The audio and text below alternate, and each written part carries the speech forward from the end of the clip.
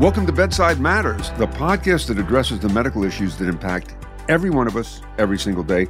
We are hopefully going to give you the answers you're looking for so you can be more informed and healthier. I'm Peter Tilden, and I am joined by Dr. David Kipper and Anna Vicino, as I always am. How are you guys doing?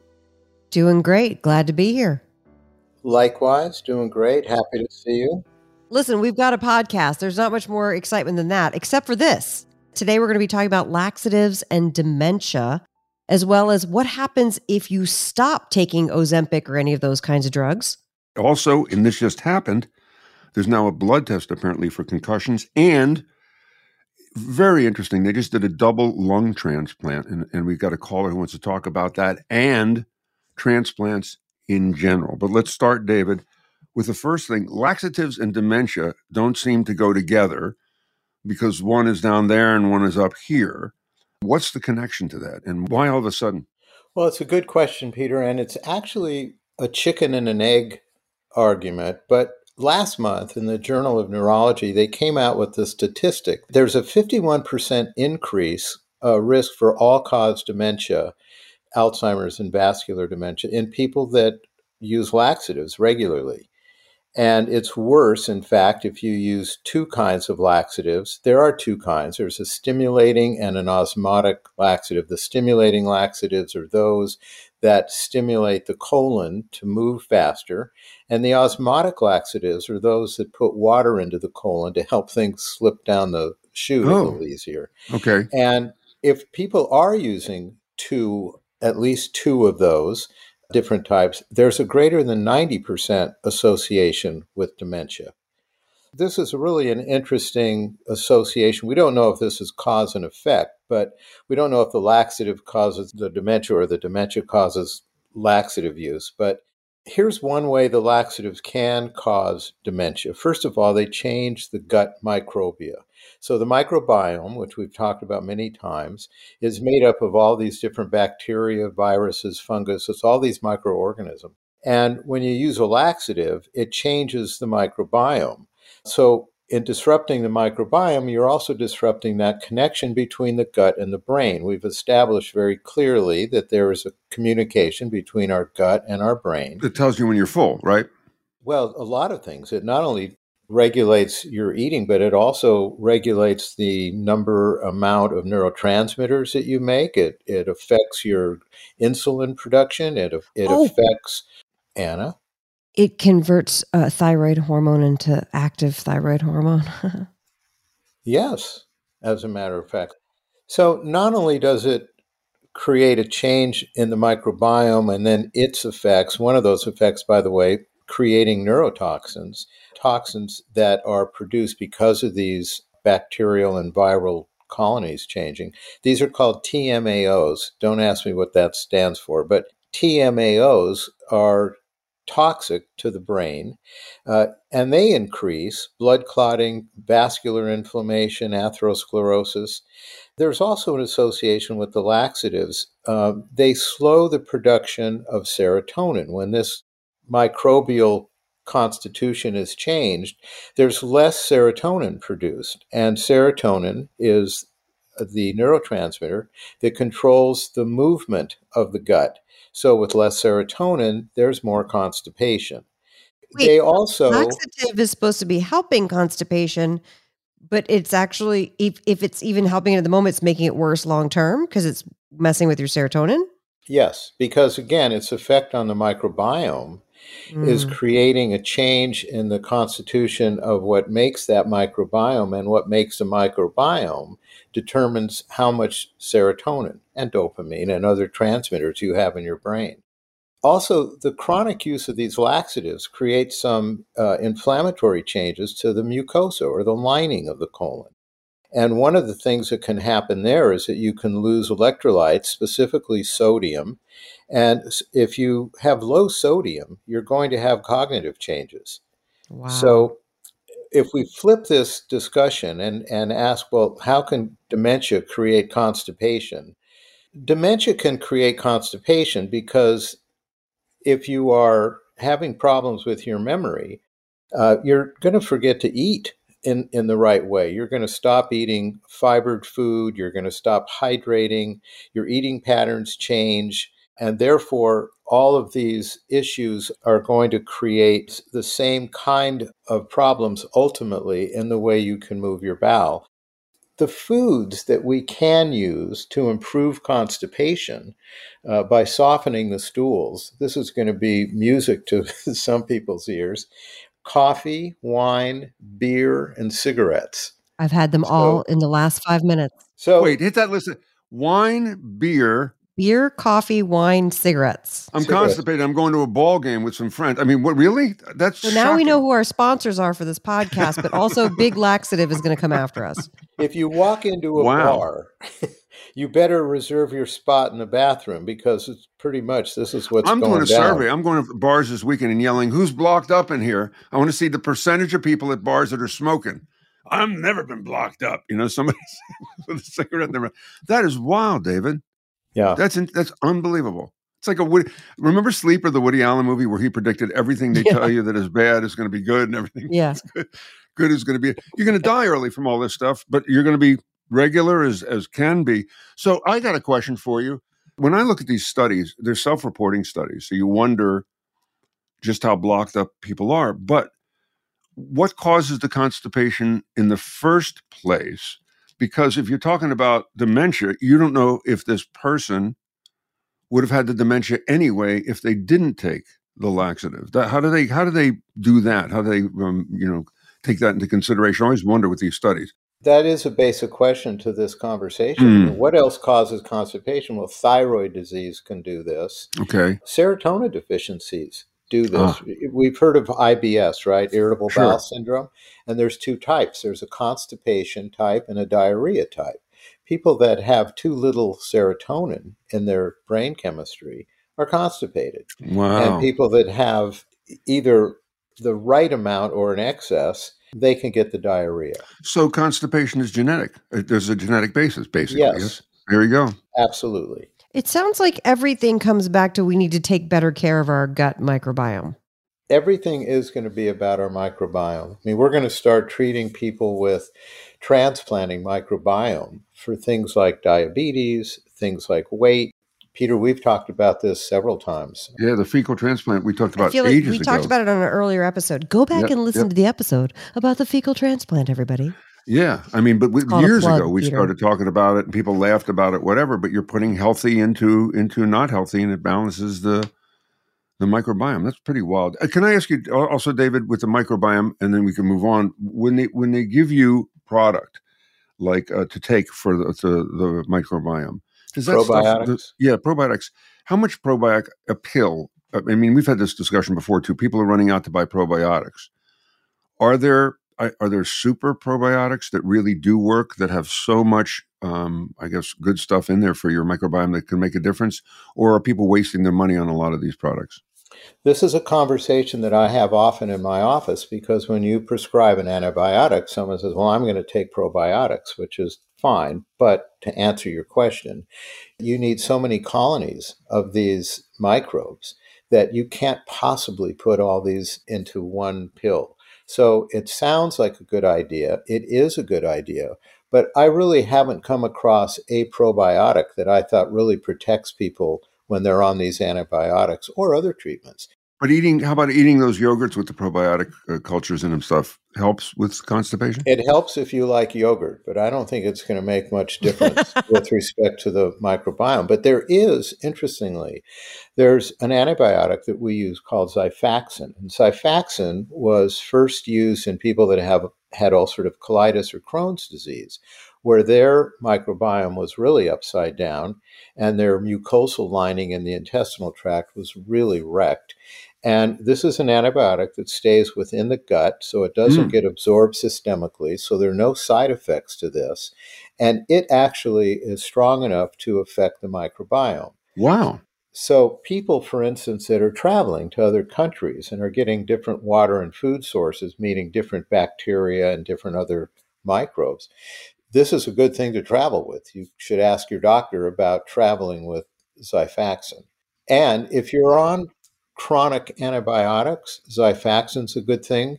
It's not cheap, and most insurances don't cover it, so it's not easily That's a bummer. accessible. But it is something that's out there that that works. This is your insurance company. I just need to know, what's the one thing that you need the most? Yeah, we don't cover that. So I'm lucky. I don't have a constipation issue or diarrhea issue. I don't know if the group here does, but what percentage of the population does have constipation? Do you know, David? Is it high?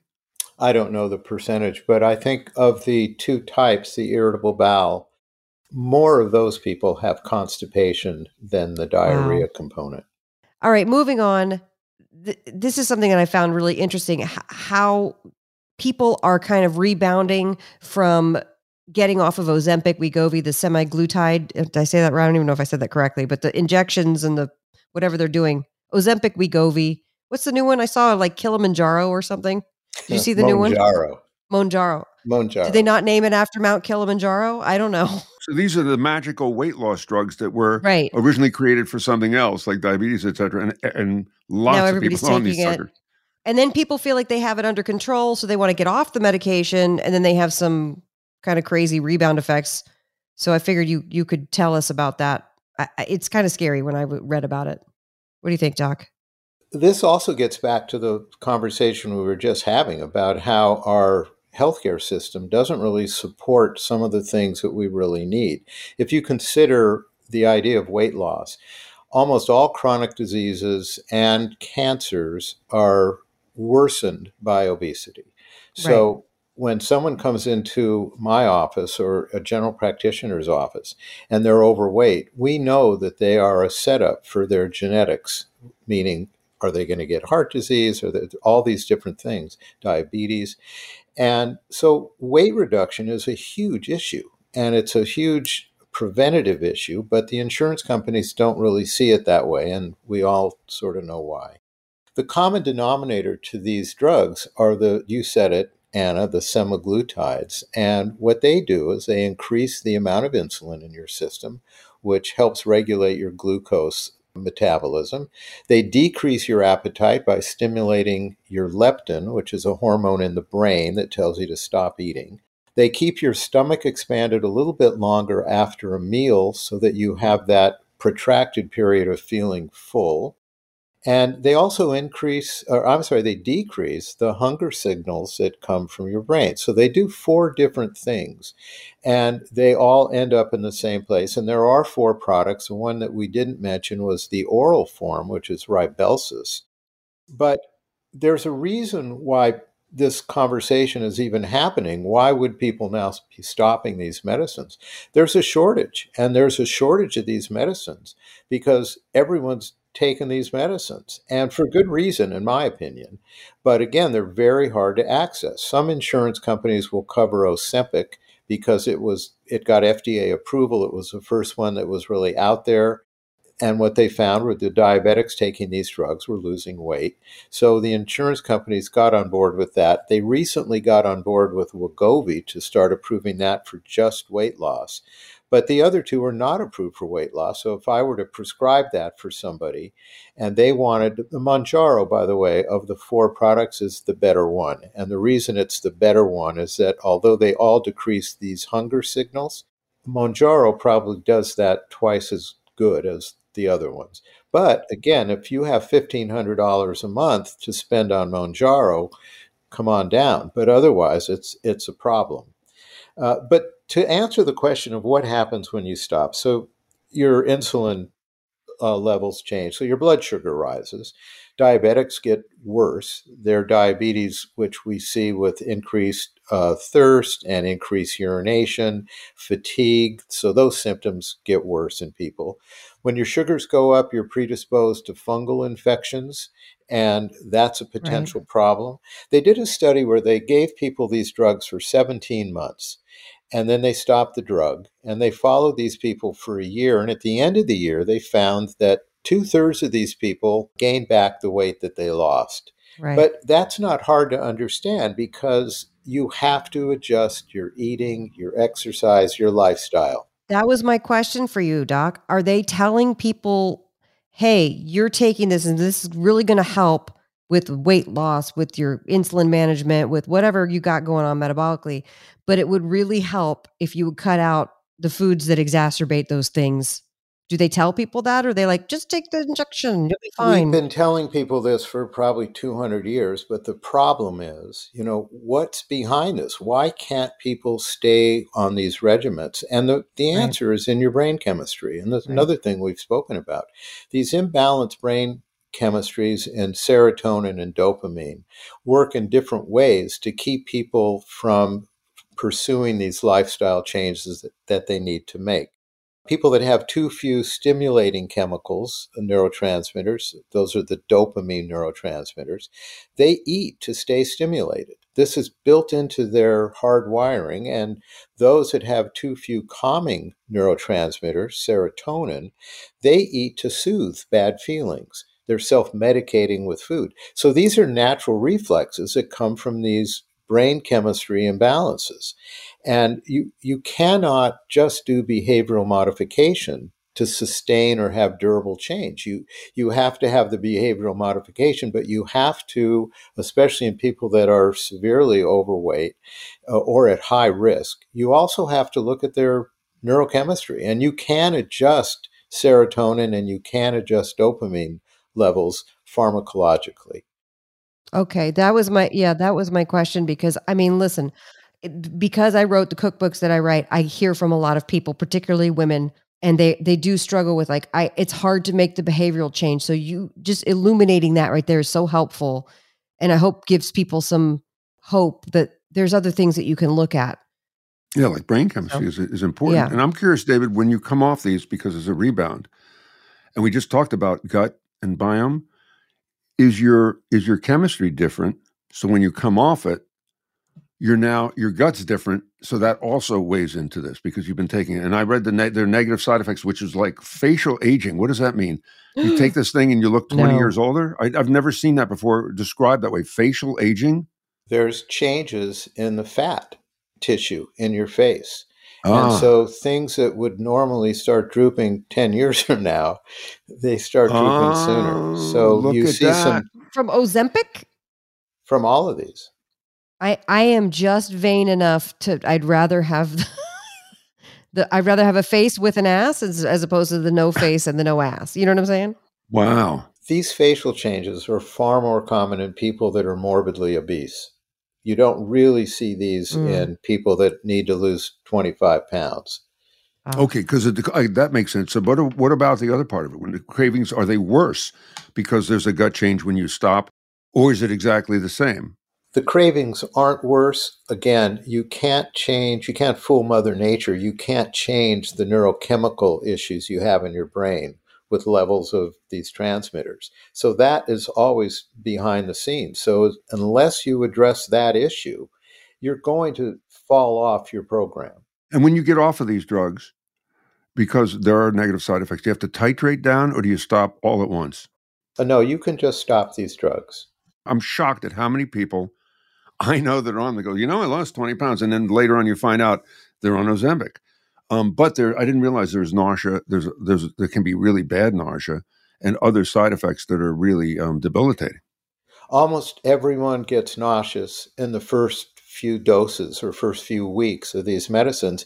And the reason for that is that one of the things that these medicines do is they expand your stomach after you've digested your food. They keep your stomach expanded. It's one of the things that triggers the leptin response in your brain that says stop eating.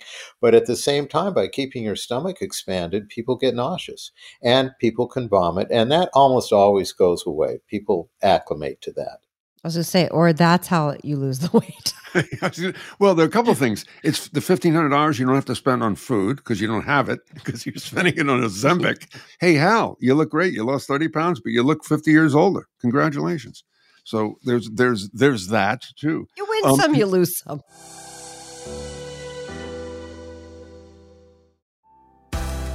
And this just happened. This is fascinating. A blood test for concussions. And I didn't realize that the way they tested for concussions before was your doctor or the emergency room said, I think you have a concussion. And you kind of guessed from the gut. And then if you thought he had a concussion or she had a concussion, then we do a scan. But it really was up to like judging if they think you had a concussion. Is that accurate? Yeah, you're absolutely right, Peter. To diagnose a concussion, sometimes it's glaring because someone is unable to remember something, or they're way off in their cognition, or they have a huge bruise on the front of their head where they got hit. It's just a You know giveaway. that. This is what happens in a concussion. So let's say you get hit in the front of your head, and the brain is inside the skull. And so the brain, which is on a stalk, which is the brain stem and the neck, the brain goes forward with this initial injury, and then it goes backwards. So it hits the inside, that's called the coup injury, and then it snaps back, that's the counter coup injury, and the back of the brain gets hit. So now you have two areas in the brain that are bruised. If we were to bruise your arm, say I hit you in the arm, Peter, really hard, and eventually you would have some swelling in your arm Right, because it right, has right. plenty of room to go. The brain doesn't have that advantage. The brain is encapsulated. So where does that swelling go? It goes inside. It goes internally. And so when that edema goes in internally and that inflammation goes internally, it hits certain parts of the brain, the Mm. memory areas, the cognitive areas. The front of the brain is the frontal lobe. That's where your cognition happens. And going towards the middle and back of the brain is where some of these memory centers are. So these are obvious signs of a concussion. But the You know, it's good news, great, by the way, when you said that and you said what the brain does, both Laurie and Anna made this face of like, oh, that's horrible. And all I It's thought was, you know what that's called? First down and 10 yards to go. It's like every play, every yeah, play in those poor football guys. is, It's oh my gosh, terrible. yeah. It's right? next. Can you bring in Phil? Larry's on his way out. It's Wow. Wow. I mean, seriously.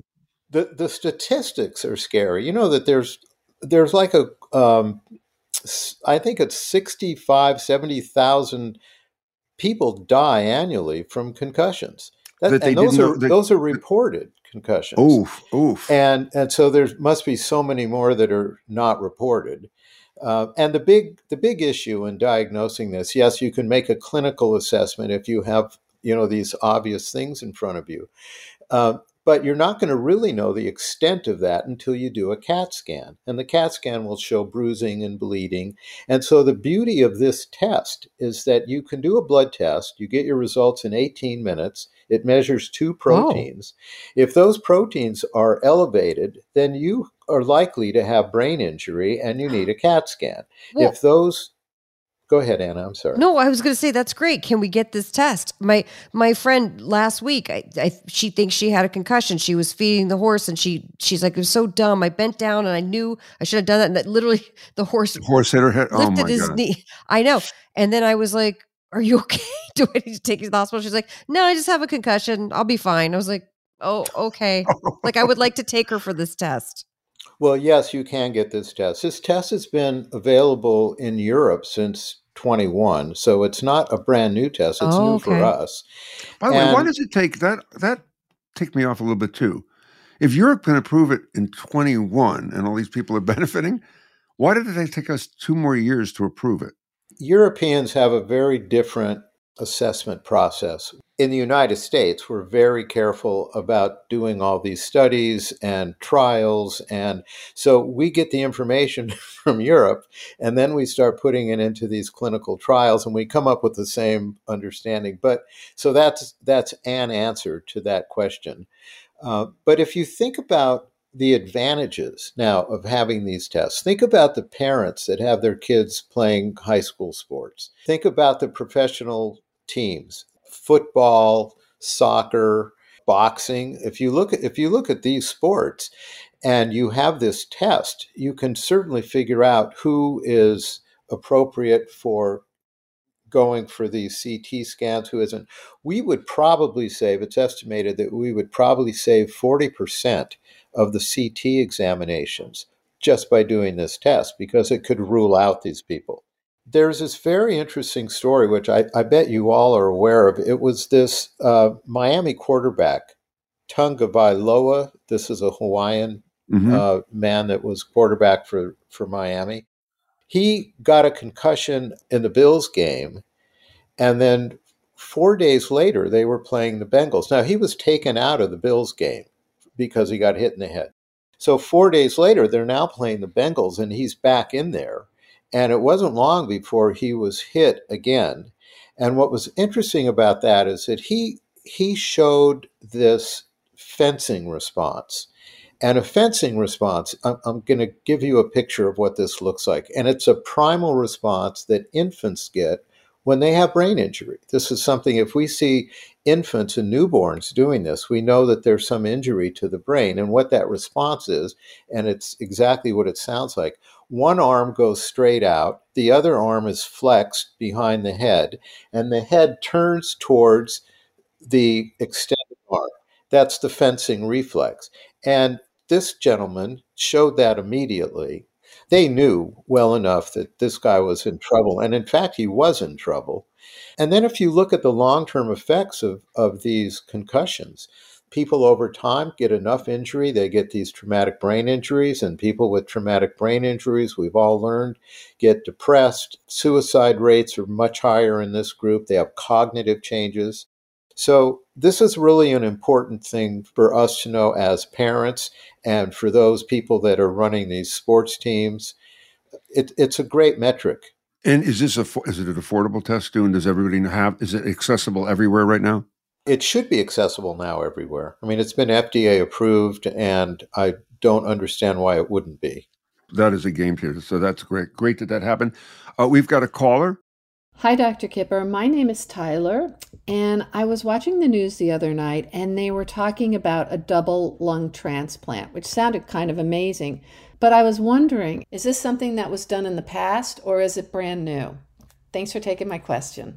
Tyler, a great question. And what's new about the double lung transplant in this story is that this was done for cancer treatment. And they've not done this successfully for cancer treatment because what they were doing in the past, and by the way, these were done in Chicago, and the reason that these were not successful in the past, they did single lung transplants, and they would take out the cancerous lung and put in a new lung, but the new lung would get the cancer cells from the other lung that was still there, and so they never worked. This is really groundbreaking because what they do now is they take out the two bad lungs that have cancer and they put in the two good lungs, and they hook this up through the bronchus and through the blood vessels, and they've had great success with this. These were done, the first one was done, I think, in 21, and the second one was done several months ago, and these people are still living and they're doing fine. There are limitations to this. You can't do this on someone that has metastatic cancer. If there's cancer cells in other parts of the body, they're going to end up in your new lungs. If people can't take immunosuppressive drugs, which we have to take when there's a transplant, this keeps your own immune system from rejecting the new tissue. So people that are unable to take those drugs, they're not candidates. So it's a very small population that becomes eligible for this. But if you think about it, it's a really interesting way to do this. During COVID, by the way, this was done several times for people that had terminal lung disease from this infection. Jeez. They gave these people new lungs, and it worked. Is this a tough procedure? I would assume. Yes, simply stated, yes. And one might ask the question, well, what happens in this surgery? So you take out this guy's two lungs. Now he has no lungs. How's he getting oxygen to his system?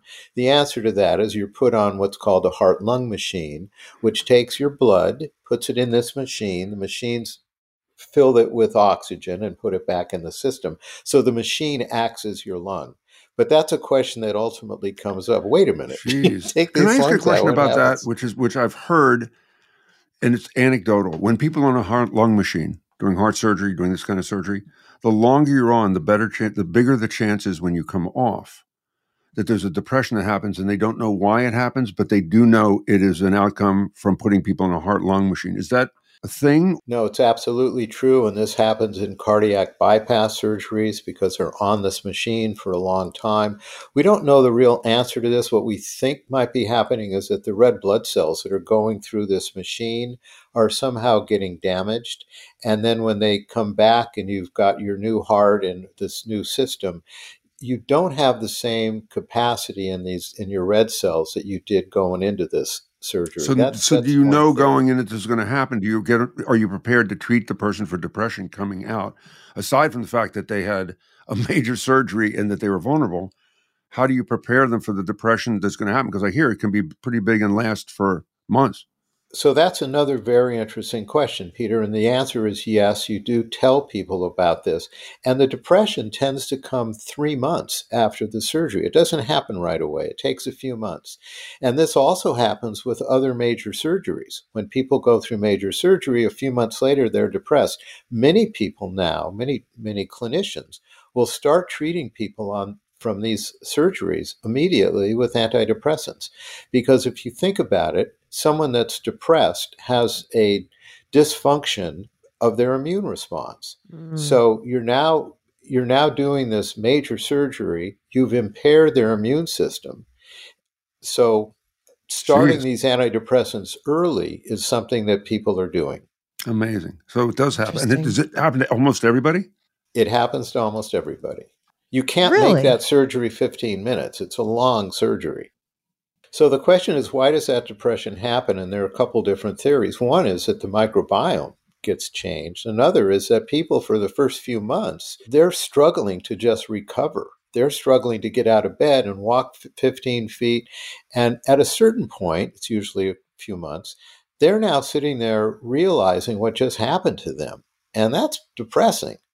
Listen up, folks. If you have a question for Dr. Kipper, go see us at bedsidematters.org. Leave us a card, a letter, a message. Be a caller. Whatever you want. And your question just might get answered by our very own Dr. David Kipper. To recap, we talked about laxatives and dementia. What did we learn? Travel with Difaxin. We learned what happens when you stop the weight loss drugs and why. There's a good chance you're going to rebound and gain the weight back. They now have a blood test for concussions that Europe had, and there are lungs available and for cancer victims, which is pretty stunning. So pretty amazing. David, thank you very much. Anna, thank you. Producer Lori, thank you very much. And most importantly, thank you for listening. You have a question, as Anna said, reach out to us. And if you're sick and tired of being sick and tired, follow us at bedsidematters.org. The information on Bedside Matters should not be understood or construed as medical or health advice. The information on Bedside Matters is not a substitute for medical or health advice from a professional who is aware of the facts and circumstances of your individual situation. Thank you for listening. If you enjoyed the show, please share it with your friends. We'll see you next time.